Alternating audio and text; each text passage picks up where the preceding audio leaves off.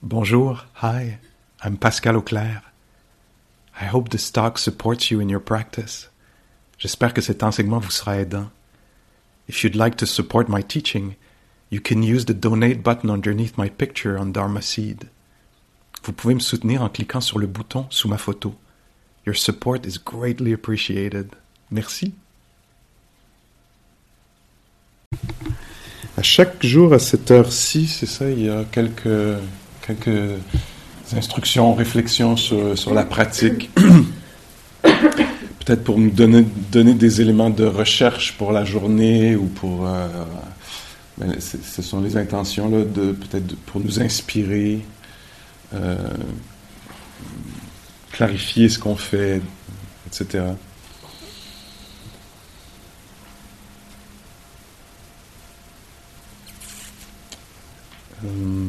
Par où commencer?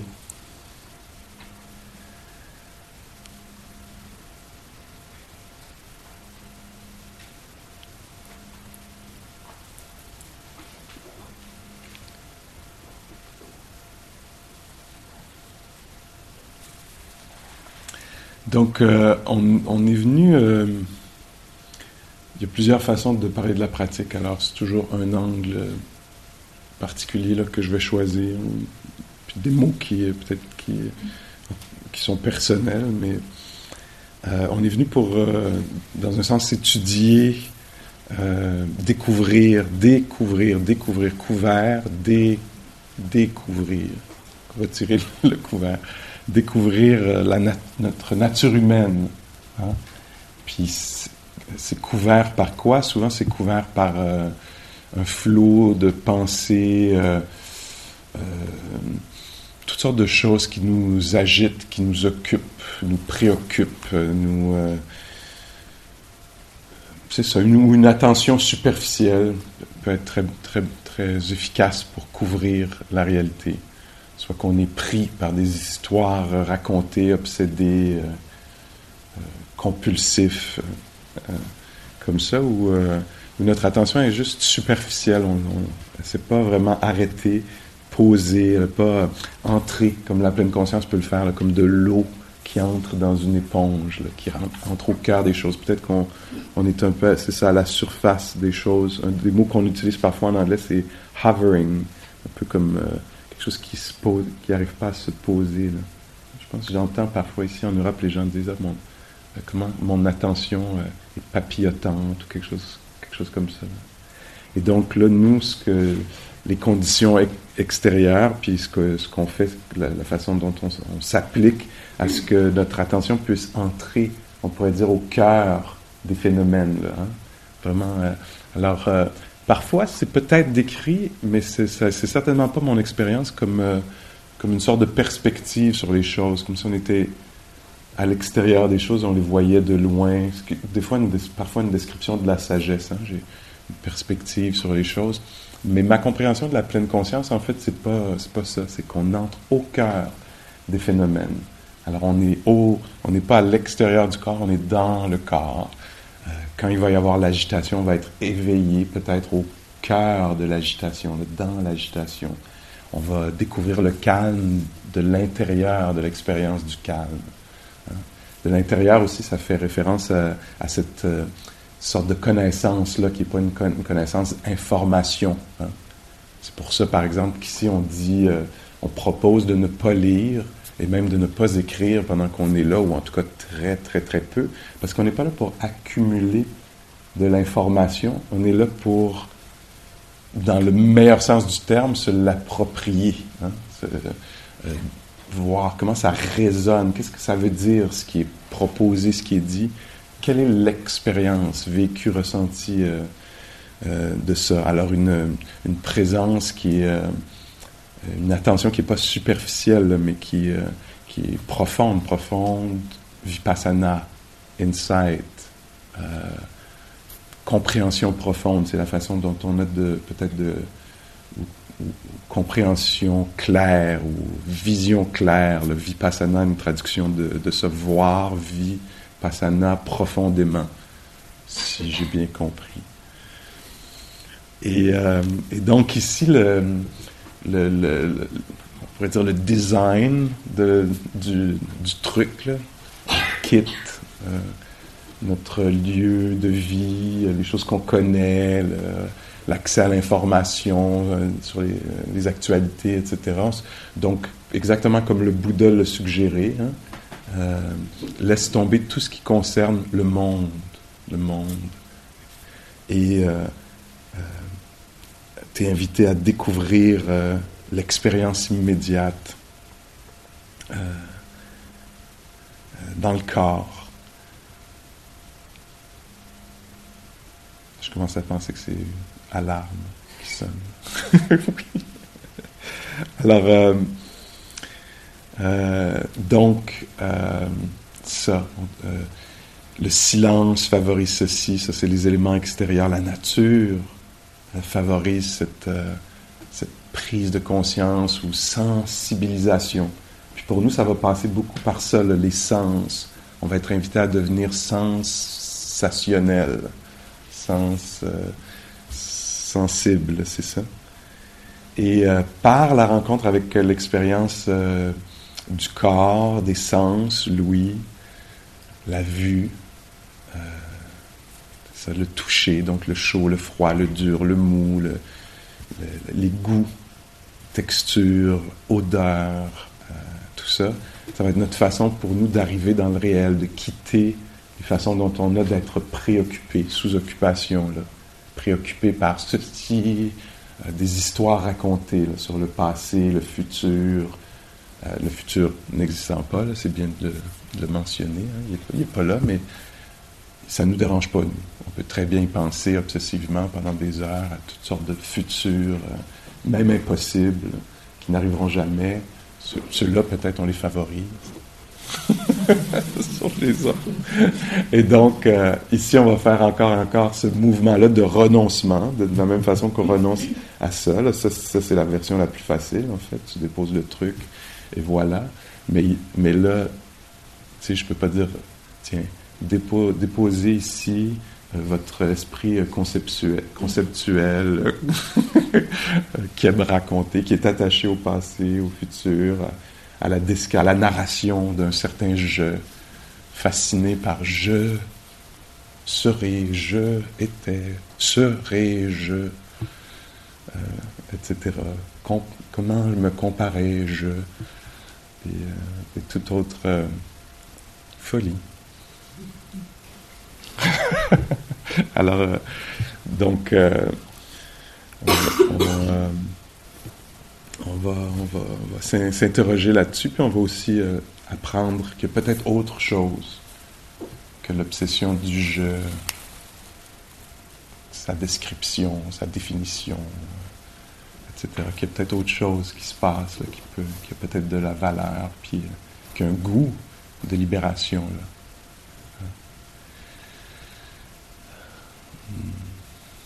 Donc, le silence, la nature, l'assise, marche, assise, c'est des formes très, très simples. Hein. On s'assoit, puis il ne se passe rien. Et là, ça devient un peu comme un espace où va naître, là, où vont se révéler nos tendances. Hein. On va découvrir les belles qualités du cœur, de l'esprit, telles que, je sais pas moi, l'acceptation, la tendresse, le calme, la curiosité, la patience, l'honnêteté, la capacité qu'on a de percevoir les choses plus finement que en dessous, là, on pourrait dire des idées reçues, a priori, idées préconçues, préjugées, etc. Puis de la même façon, dans cet espace-là, vont se révéler les tendances néfastes. Ça ne sera pas très long, là, ça a sûrement commencé déjà, de toutes sortes de façons. Puis c'est ça, dans l'assise, dans la marche, on va voir ça. Tu sais, c'est trop long, mais il parle trop, il parle pas assez.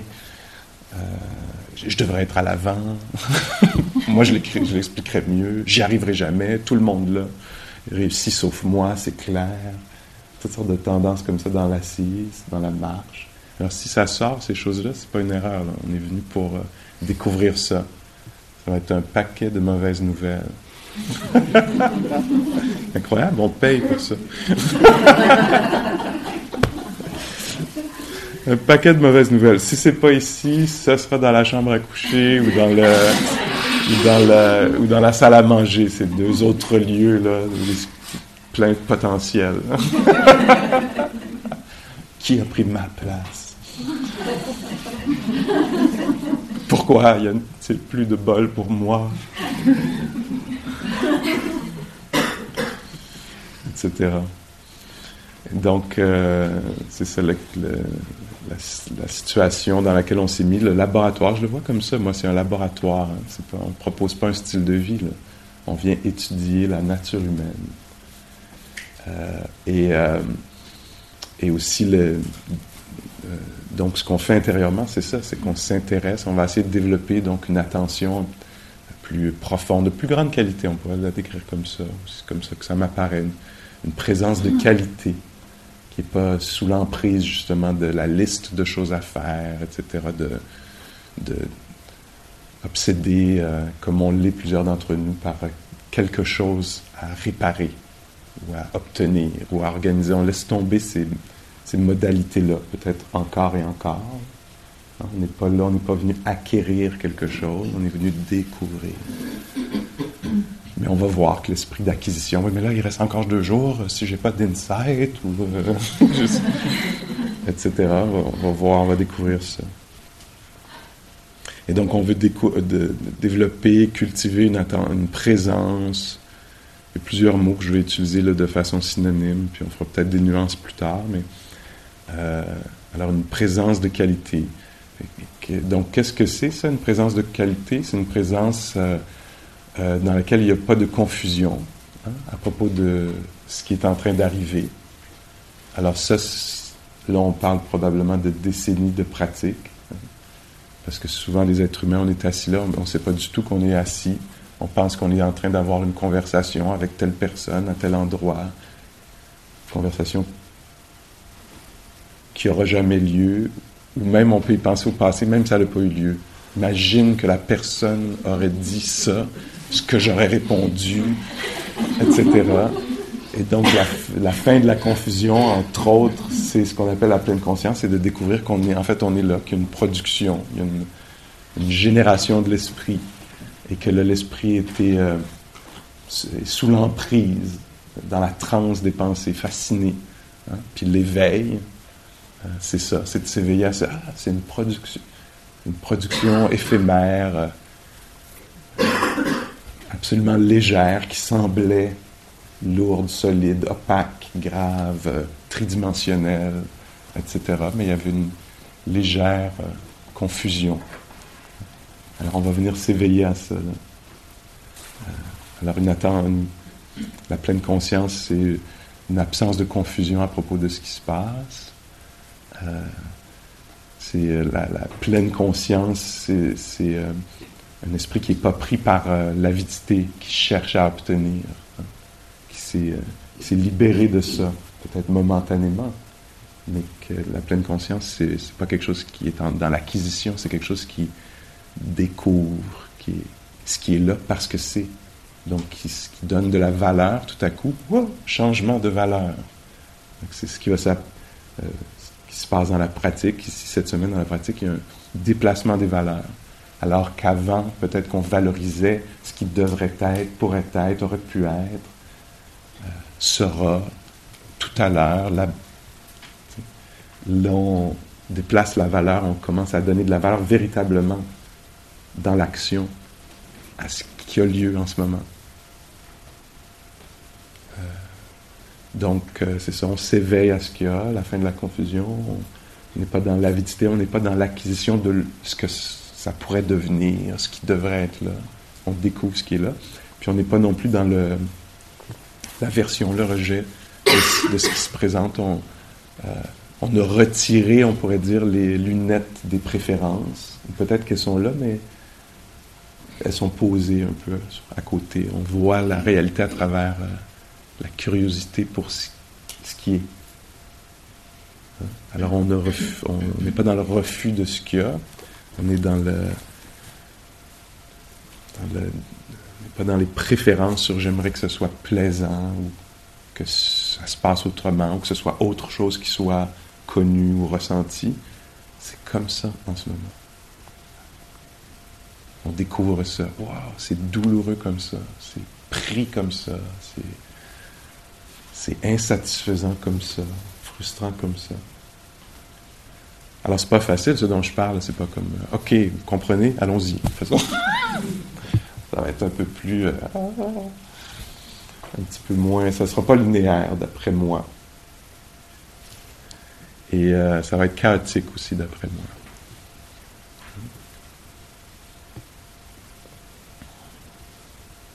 Alors, la pleine conscience, ouais, je pense que c'est quelque chose que ça prend probablement 1 ou 2 décennies avant de sentir un peu de quoi il s'agit, là, véritablement, je pense. Pas probablement plus, mais parce que ça fait 20 ans que je pratique, je commence à comprendre. J'ai l'impression que ça prend 20 ans, mais peut-être ça prend plus 40.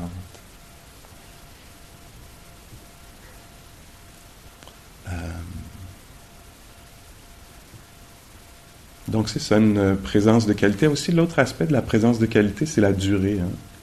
Alors c'est ce qu'on va tenter d'établir, favoriser. On peut pas... c'est pas... c'est intentionnel dans le sens où l'intention est un des facteurs là, qui va contribuer, mais c'est pas... On décide pas, tiens, je vais être en pleine conscience, puis ça va avoir de la durée. Ça va être... on tend vers, on invite, on valorise, on cultive, mais... Donc, il y a cet aspect-là là, de durée dans l'attention qui fait qu'elle est de qualité. On ne fait pas juste toucher, puis... c'est ce qui arrive chez l'être humain, souvent. Hein, on a un contact avec la réalité qui dure une demi-seconde. C'est suivi par conceptualisation, prolifération, opinion, préférence, etc. Et là, nous, ce qu'on fait... dans notre laboratoire de recherche, on essaie de voir si on peut garder le contact à la porte des sens. Ressentir le froid ou le chaud, l'expérience de la lumière à travers les paupières ou le goût pour le voir naître, disparaître, etc. Plutôt que d'aller vers, je sais pas, un commentaire quelconque. Ah, c'est inconfortable, si ça dure, etc. Alors on reste là, inconfortable, curieux. Une sorte de fraîcheur là, qu'on va perdre, quelquefois, dans la prochaine heure. Une sorte de fraîcheur. Vous connaissez sûrement, en tout cas probablement plusieurs d'entre vous, mieux que moi, Christiane Singer.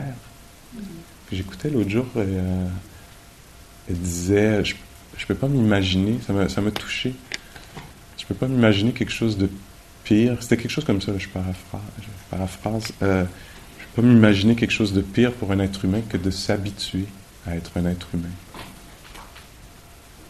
Puis je trouvais que c'était une très bonne définition de la pleine conscience, hein. Ne pas être habitué à être assis, par exemple. Qu'est-ce que c'est que d'être assis? Qu'est-ce que c'est que d'être sensible, d'avoir des sens? Qu'est-ce que c'est que d'être touché par la lumière? Toutes ces questions-là, en fait, on n'y répond pas avec des mots, hein, mais avec de la présence. Qu'est-ce que c'est que la lourdeur? Qu'est-ce que c'est que le trouble, le bien-être, l'attente, le calme, etc. L'irritation, la tendresse.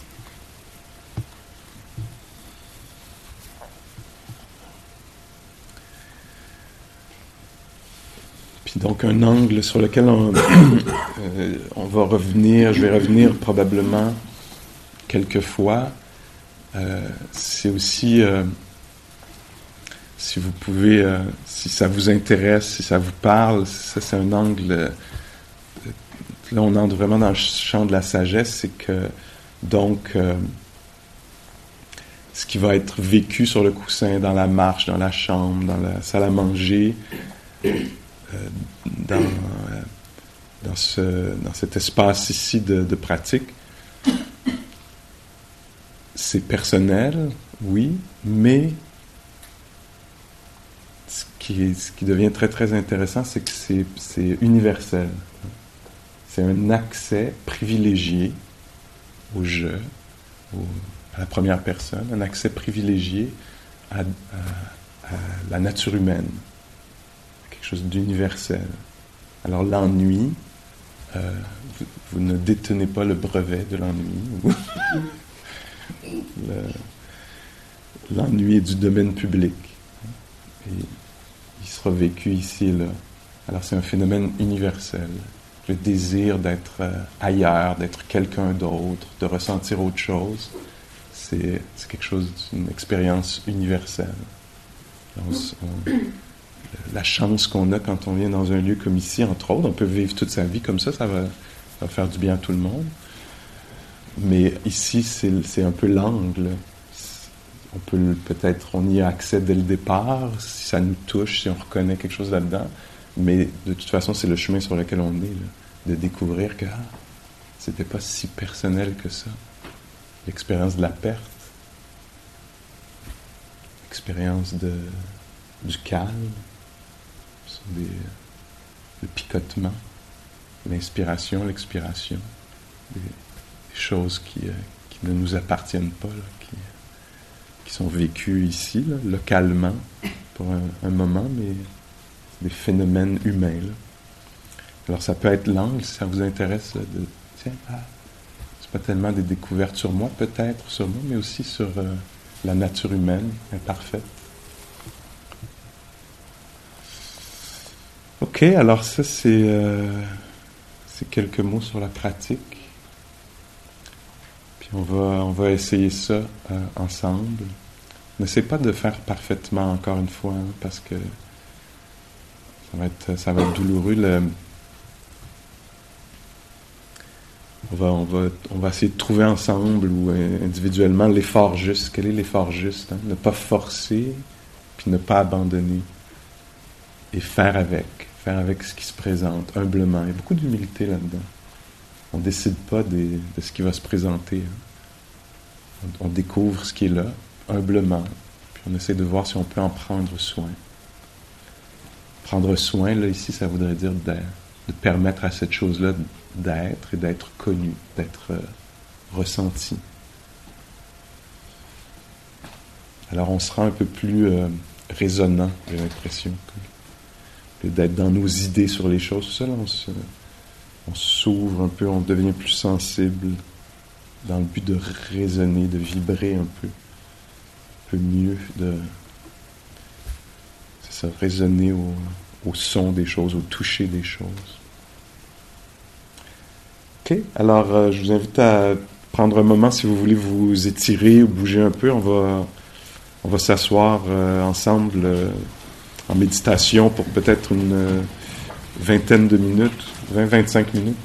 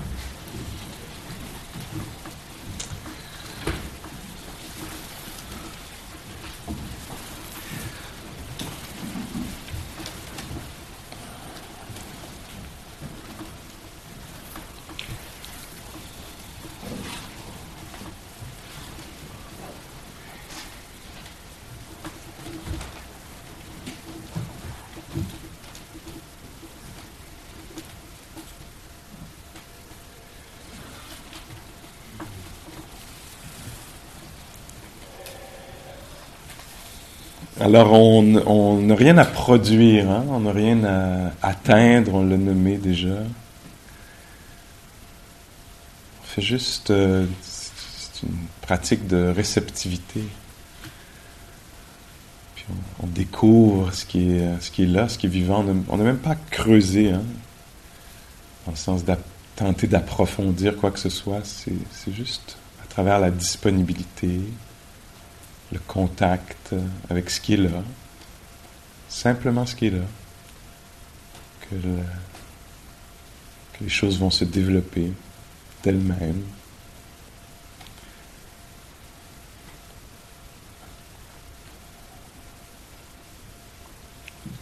Donc le Bouddha, dans ses instructions, nous invite à trouver un lieu relativement calme,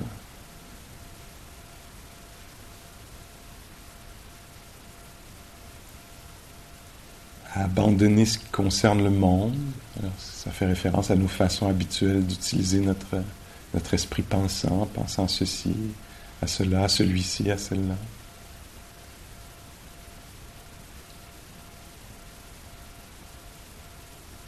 On nous invite à mettre à l'avant-plan notre attention, notre présence attentive, donc comme valeur principale.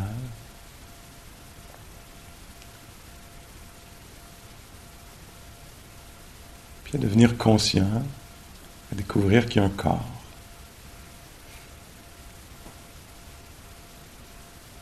Simplement.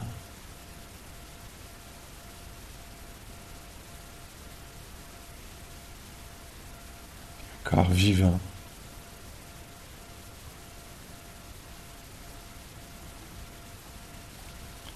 C'est une rencontre amicale, si c'est possible.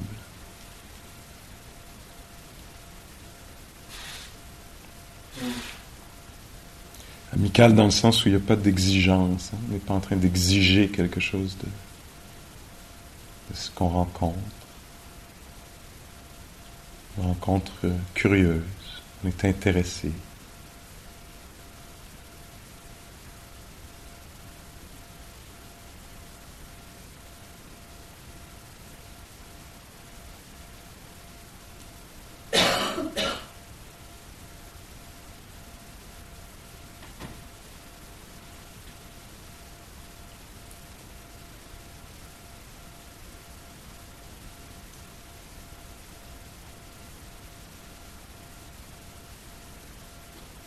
Alors l'absence de confusion, c'est de savoir qu'il y a un corps qui est là, vivant, assis. Demeurer conscient de ceci.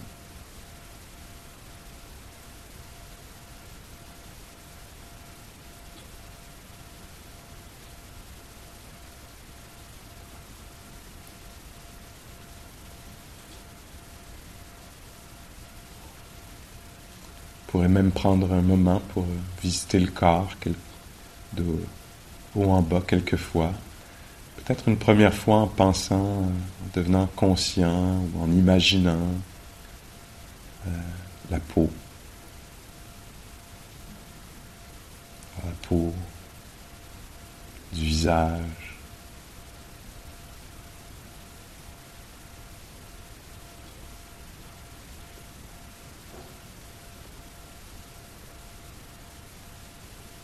Le cuir chevelu.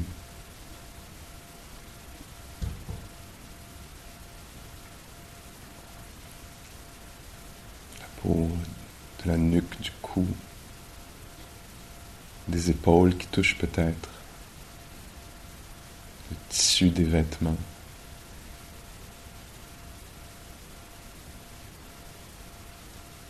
Expérience ou l'image de la peau, des bras, des mains sensibles.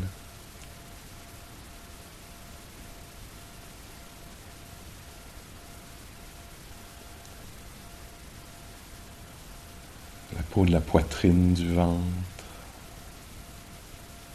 souple, qui ne craque pas avec l'inspiration.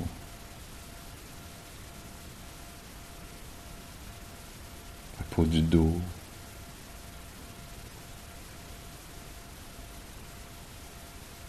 fesses, des jambes.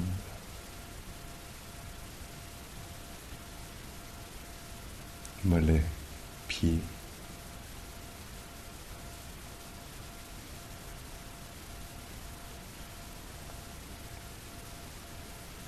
Si vous voulez dans les pieds, je vous invite à sentir maintenant les os.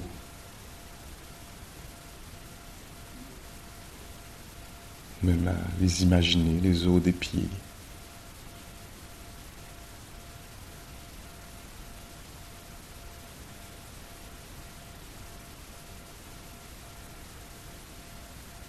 Dans le bas des jambes, dans les genoux, dans les cuisses, le bassin, la structure.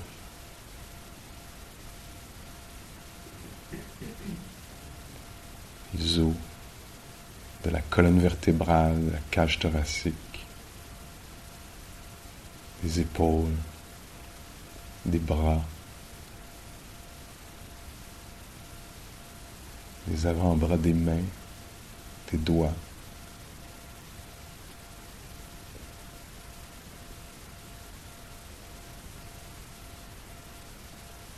Vers les os personnels et aussi impersonnels. Les os de la tête, de la nuque, de la mâchoire.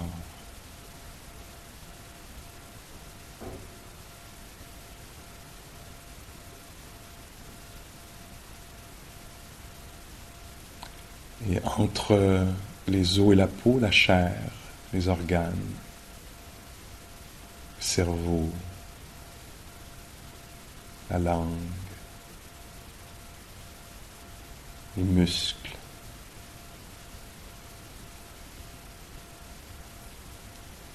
Le long des bras,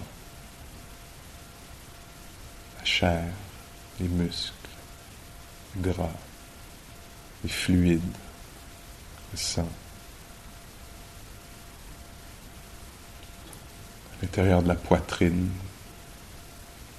les organes qui sont là, les muscles.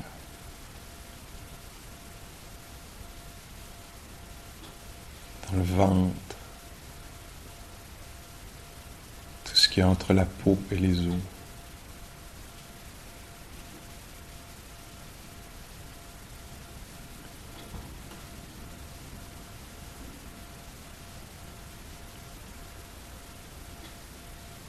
Dans le bassin, dans les cuisses, les jambes, les pieds, les muscles qui sont là, les tendons, le sang, et tout le reste.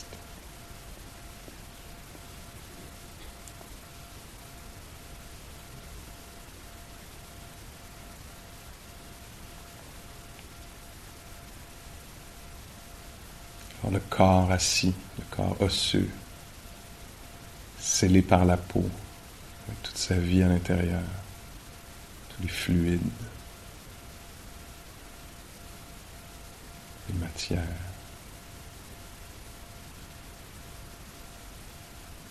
organes et systèmes.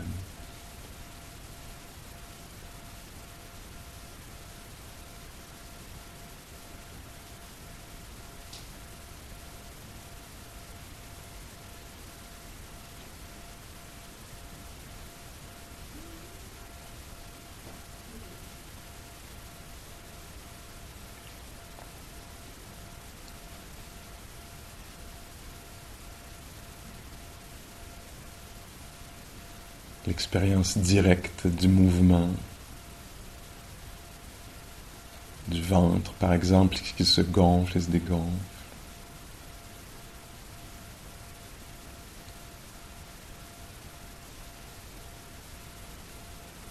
L'expérience directe du chaud, du froid, du tempéré.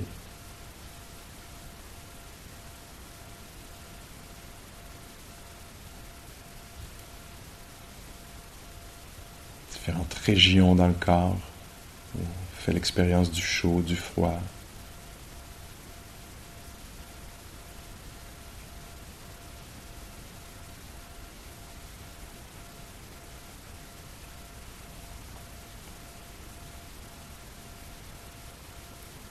L'expérience directe de l'audition, silence, des vibrations, la voix de l'enseignant.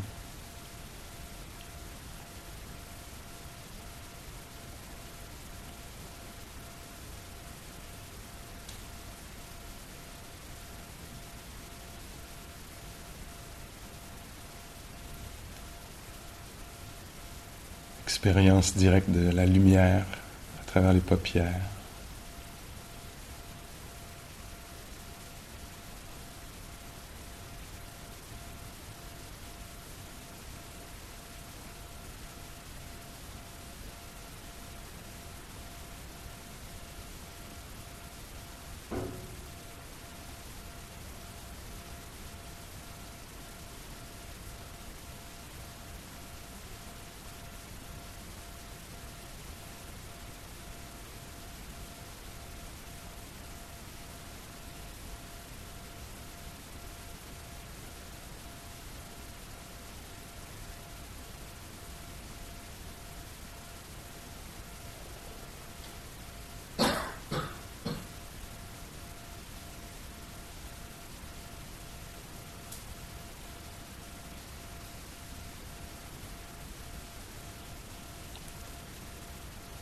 Alors on voit si on peut demeurer présent au corps, assis, respirant.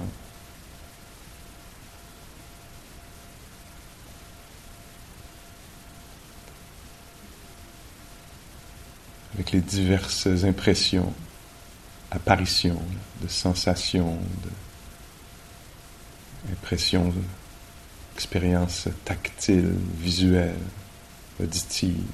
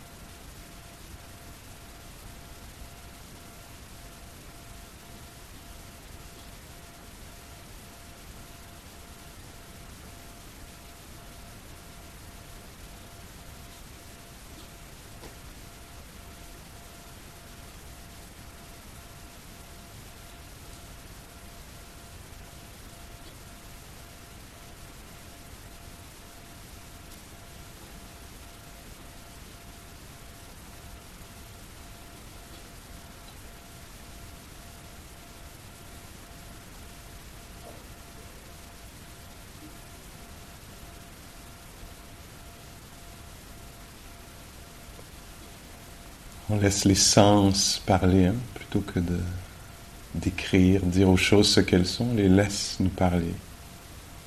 Dans leur langage des sens, dans leur langage d'impression, d'apparition, de ressenti.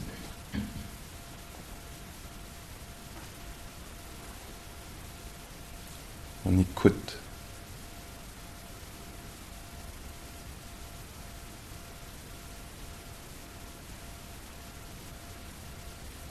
Si en soi ça décrit, ça narre, ça commente,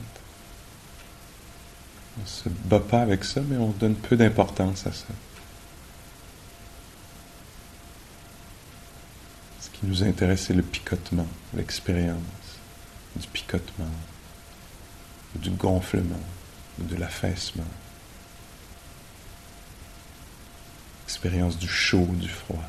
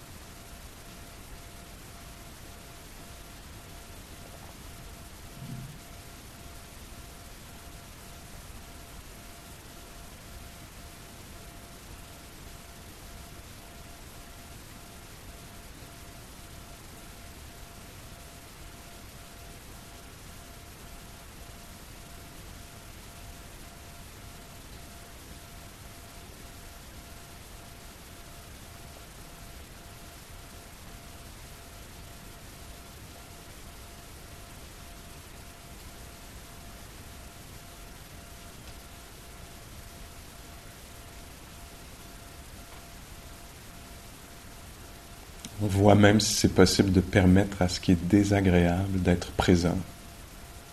S'il y a quelque chose de cet ordre-là.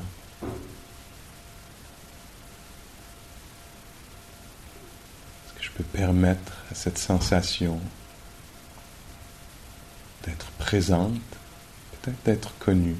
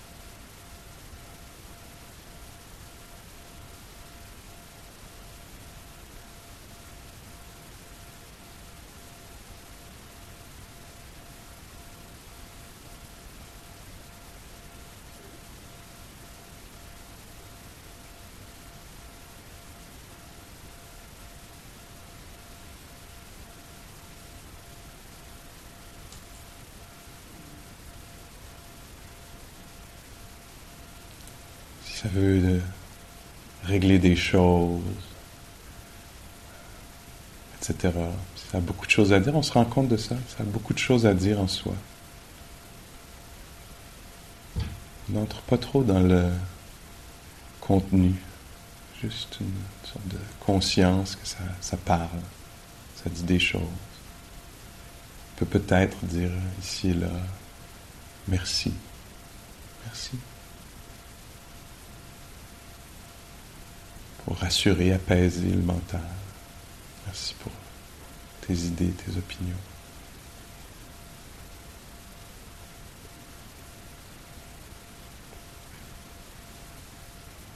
Rediriger l'attention vers l'expérience des sens.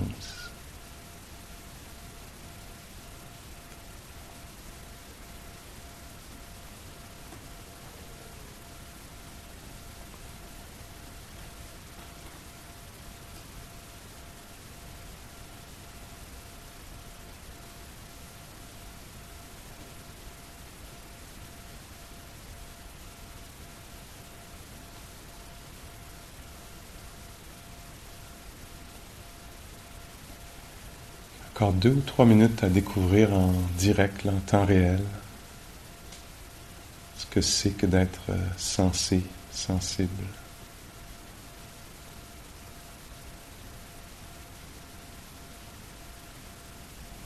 Ce que c'est que d'être conscient, d'avoir des sens.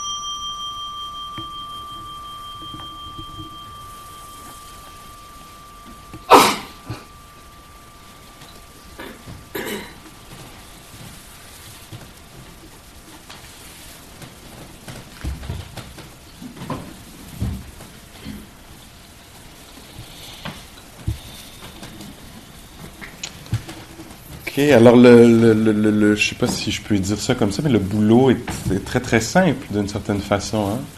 On n'a pas à faire des liens, à expliquer, analyser. C'est vraiment l'art de ramasser des données. Hein. C'est comme ça qu'une enseignante, Bonnie Duran, avec qui j'enseigne, décrit souvent le truc. Alors, on fait juste ramasser des données, mais avec un système très très très sensible, ou de plus en plus sensible peut-être, pour des heures. Alors le travail, ou l'art, c'est juste d'être touché ou de toucher à la réalité. Hein. On n'a pas à l'expliquer, on n'a pas à l'améliorer ou quelque chose comme ça. C'est juste, on découvre ce qui est là. Toujours très simplement, directement, de façon très immédiate.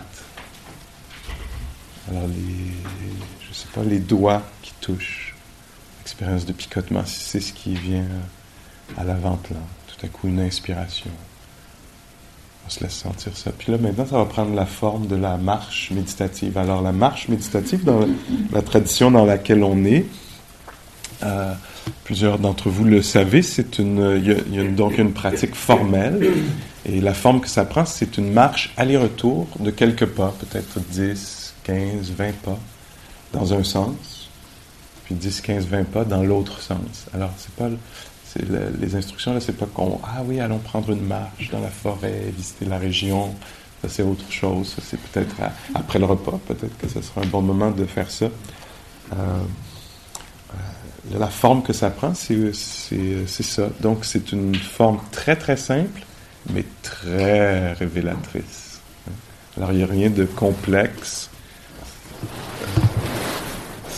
C'est même pas le tai chi ou rien de ça. C'est extrêmement simple. Alors, on marche quelques pas en présence ou en absence. Et on arrive au bout de notre petit sentier. Ça peut être un mur si on est à l'intérieur, un arbre, quelque chose qu'on a, une délimitation quelconque. On s'arrête, puis on prend note. Il y a un être qui est debout dans la posture. Donc, conscience de la posture, ça, c'est les fondements de la présence au corps. Le corps est debout. Qu'est-ce que c'est cette expérience-là? C'est particulier quand on est assis une minute d'être debout. Et le corps qui tourne, être présent pour ça. Moi, je vous invite à voir ce qui apparaît. Tout à coup, la chaleur, le froid, le frais, peut-être la douleur, mais aussi peut-être la beauté, la luminosité, l'espace. Il y aura peut-être la chaleur sur le visage, ou la lumière du soleil, puis la marche à nouveau. Puis ça, vous pouvez marcher à la vitesse que vous voulez. Vous pouvez peut-être commencer à une vitesse plutôt régulière. Vous allez sentir le corps se déplacer dans l'espace, les pas. Puis après quelques minutes, peut-être après 10 minutes, peut-être que vous allez ralentir un peu puis sentir juste les jambes, l'expérience d'une jambe, de l'autre. Et ensuite, peut-être que vous sentirez juste l'expérience du pied. J'ai une conscience de cette capacité-là de changer d'échelle, de focus. Alors, juste l'expérience du pied qui se soulève, se déplace, se pose. Ça va nous servir à pacifier le mental qui peut être agité. Oui, celle-ci, oui, celle-là, etc. Et là, on ramasse un peu le corps et l'esprit ensemble dans le corps pour que le corps soit habité de présence. Donc, c'est une pacification du mental. C'est aussi une façon de plonger en dehors des idées préconçues, préférences, etc. L'expérience immédiate, riche.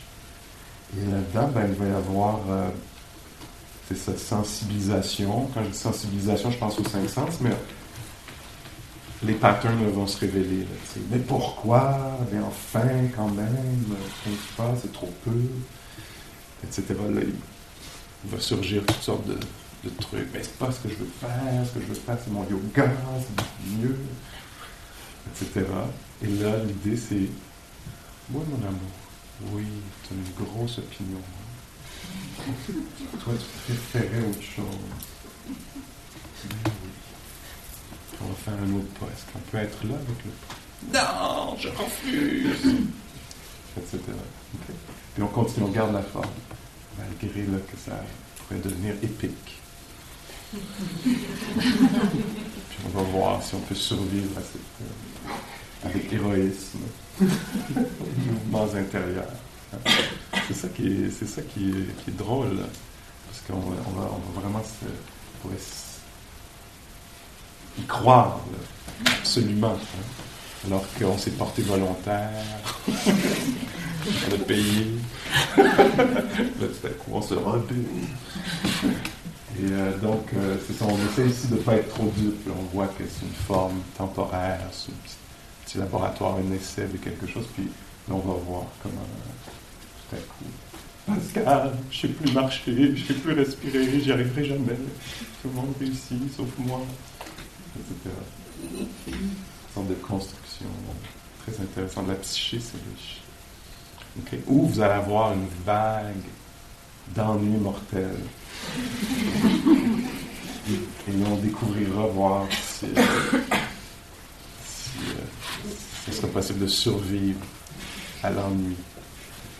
Est-ce qu'il y a des questions sur la forme? OK. Alors, oui, ben c'est ça. Puis il y a un moment où, est-ce que je me demande est-ce que quelqu'un s'est porté volontaire pour sonner la cloche ce matin? Oui, merci. Alors, 5, 6, 7 minutes avant, peut-être en premier pour les gens qui sont à l'extérieur. Puis on va se retrouver ici pour une autre marche. OK? Merci beaucoup.